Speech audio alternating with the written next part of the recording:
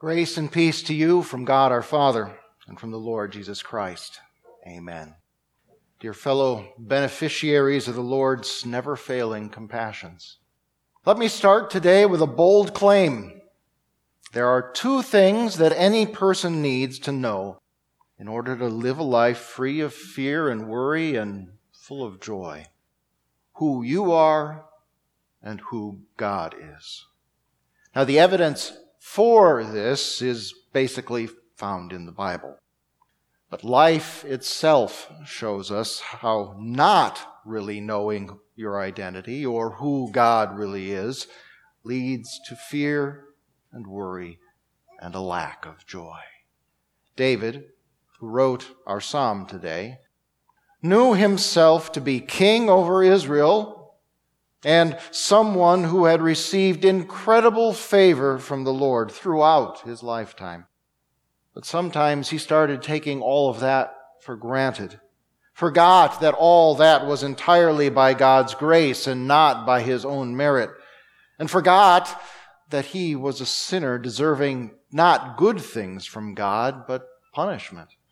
And when that happened, he lost his joy, and fear and trouble re-entered his heart.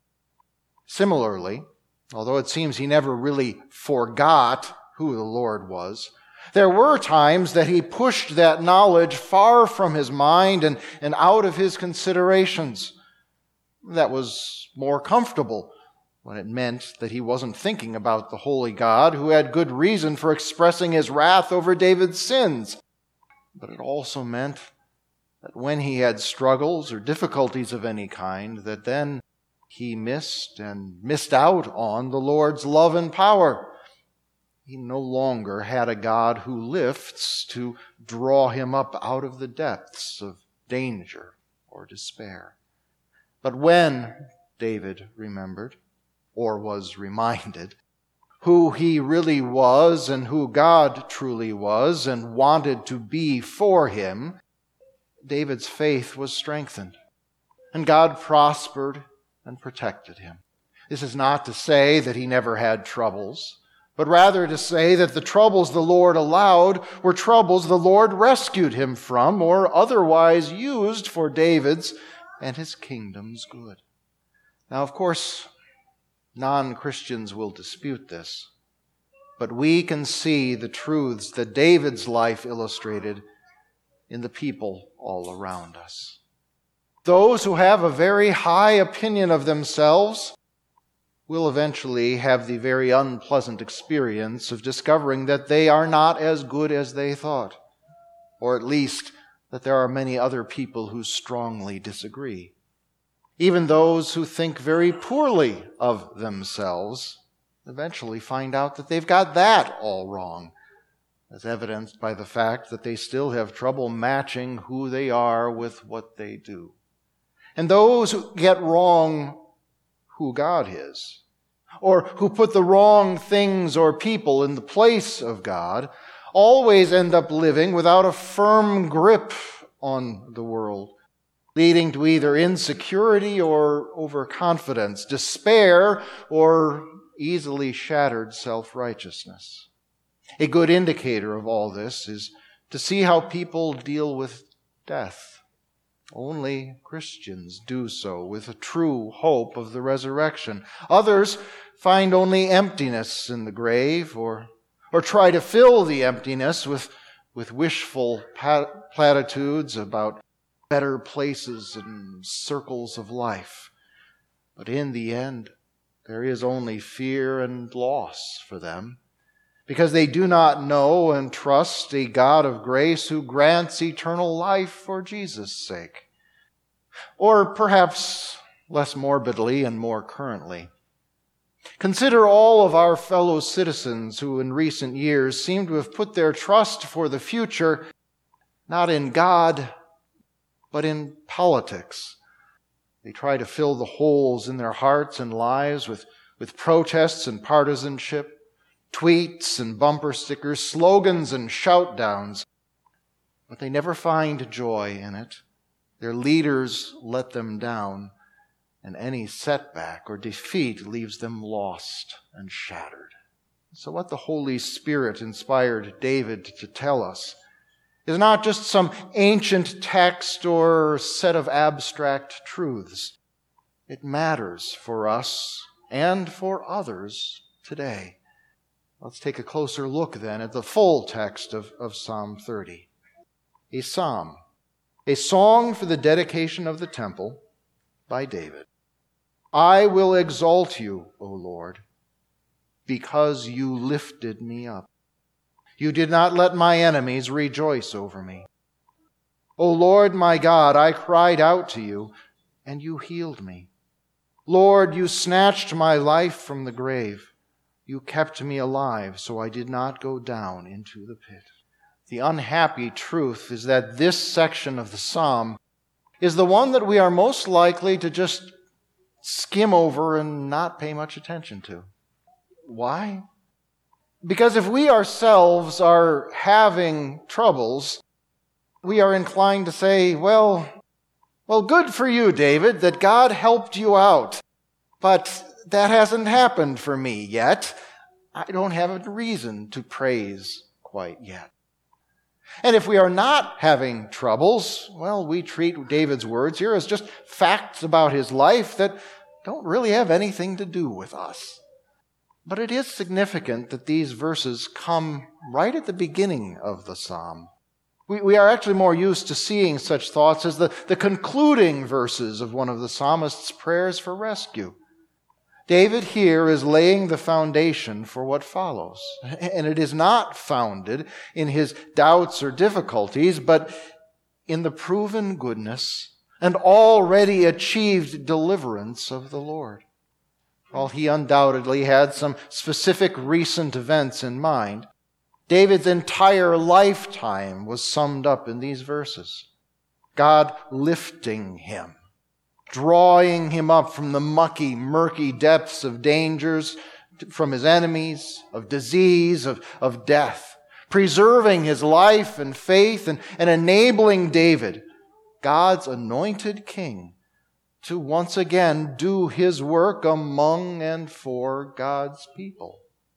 And what was true for David is true for everyone who puts his or her trust in the Lord, in the God of free and faithful grace. When we cry out to him, he hears us, and he gives us what we need. He delivers us from our enemies and draws us up from the depths. How can we be sure of this? Especially when all around us we see only the darkness. We can be sure of this because he has already done it by taking care of our greatest enemies and eliminating the gravest of threats. As much as any of us may fear terrorists or criminals, or be attacked by rivals or undermined by adversaries, or tremble or shudder in the face of disease or poverty or even persecution, ultimately it is death that lies behind every threat and fear.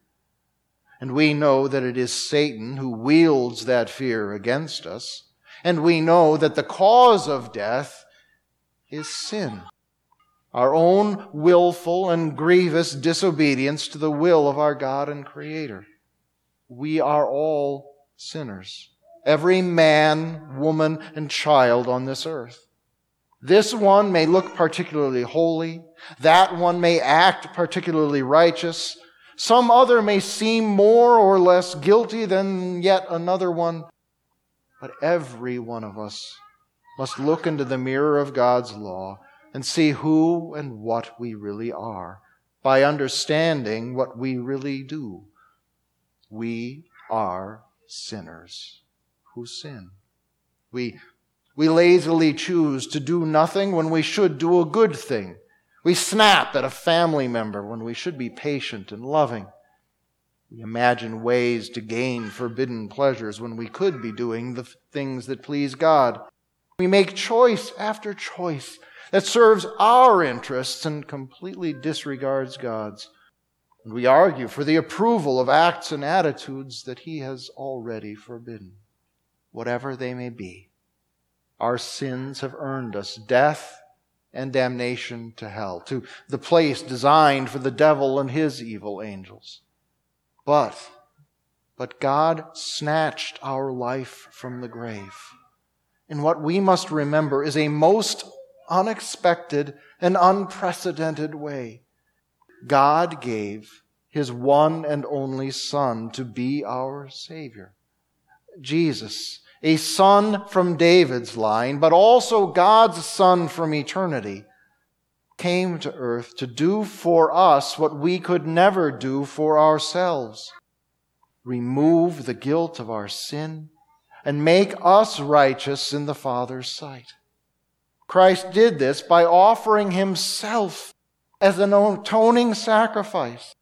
He suffered and died on the cross, and in doing so, paid the price of all the world's every sin, turning away God's wrath forever. With His resurrection from the dead on the third day, He paved the way to paradise, eternal life with Him in heaven for all who believe in Him. This is what the Lord has already done for you. Your sins are forgiven. The grave will not hold you. Satan cannot control you, and eternal life is yours. So all of life's littler enemies are of small consequence in comparison. God will not let them rejoice over you. And any threats of illness or despair or whatever are shallow compared to the grave. And He will snatch you up from them as well. Because the Lord lifts, the depths are no danger. Because the Lord lifts, we will exalt the Lord. Which is just what David encourages us to do. Make music to the Lord, you His favored ones, and give thanks when you remember His holiness. For we spend a moment under His anger, but we enjoy a lifetime in His favor. In the evening, weeping comes to stay through the night, but in the morning there is rejoicing. Christians are sometimes accused of some kind of irrational happiness that simply pretends life is always good and that there should be nothing but smiles and singing. So let us note here how the psalmist deals honestly with life this side of the grave, what we Christians call life under the cross. Even as the Lord's favored ones who know His holiness and grace, we will experience His anger over sin, and we will have nights of weeping. That is the reality of life as sinners in a sinful world. Evil has consequences that touch us all. But what leads us to make music to the Lord here is an even greater reality. Something that we can hold on to even in those moments. The reality is that all of those unpleasant things do not last. They are temporary, momentary, left behind in the night. And when they are gone, we live in God's favor and rejoice in its glorious light. Because the Lord lifts, joy follows sorrow. Because the Lord lifts, we rejoice and sing. But sometimes, when we come up out of the ditch on one side of the road, we fall into the ditch on the other side. This happened to David. But I said in my security, I will never be knocked down. Lord, in your favor you made strength stand like a mountain for me. Then you hid your face. I was terrified. To you, O Lord, I call. To the Lord I cry for mercy. What gain is there in shedding my blood and sending me down to destruction? Will the dust praise you? Will it proclaim your truth? Lord, hear and be merciful to me. Lord, be a helper for me. What happened? Now David pleads to the Lord for mercy and help because trouble has come again. Only this time it has come because David let prosperity go to his head and has taken his good things and good times for granted. I will never be knocked down. The Lord, in love, would not allow this spiritual danger and death to continue uncorrected. This is arrogance or apathy at best. So he withdraws his blessing and protection. You hid your face. I was terrified. And David once again learns humility and sees his need for God.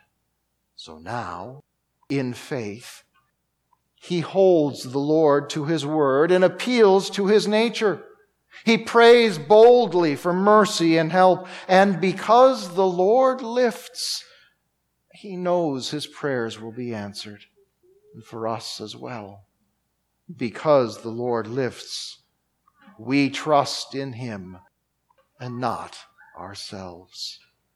And David shows us how the Lord came through for him, as he comes through also for us when we abandon arrogance and apathy. You turned my mourning into dancing. You removed my sackcloth and clothed me with joy, so that my whole being may make music to you and not be silent. O Lord my God, I thank you forever.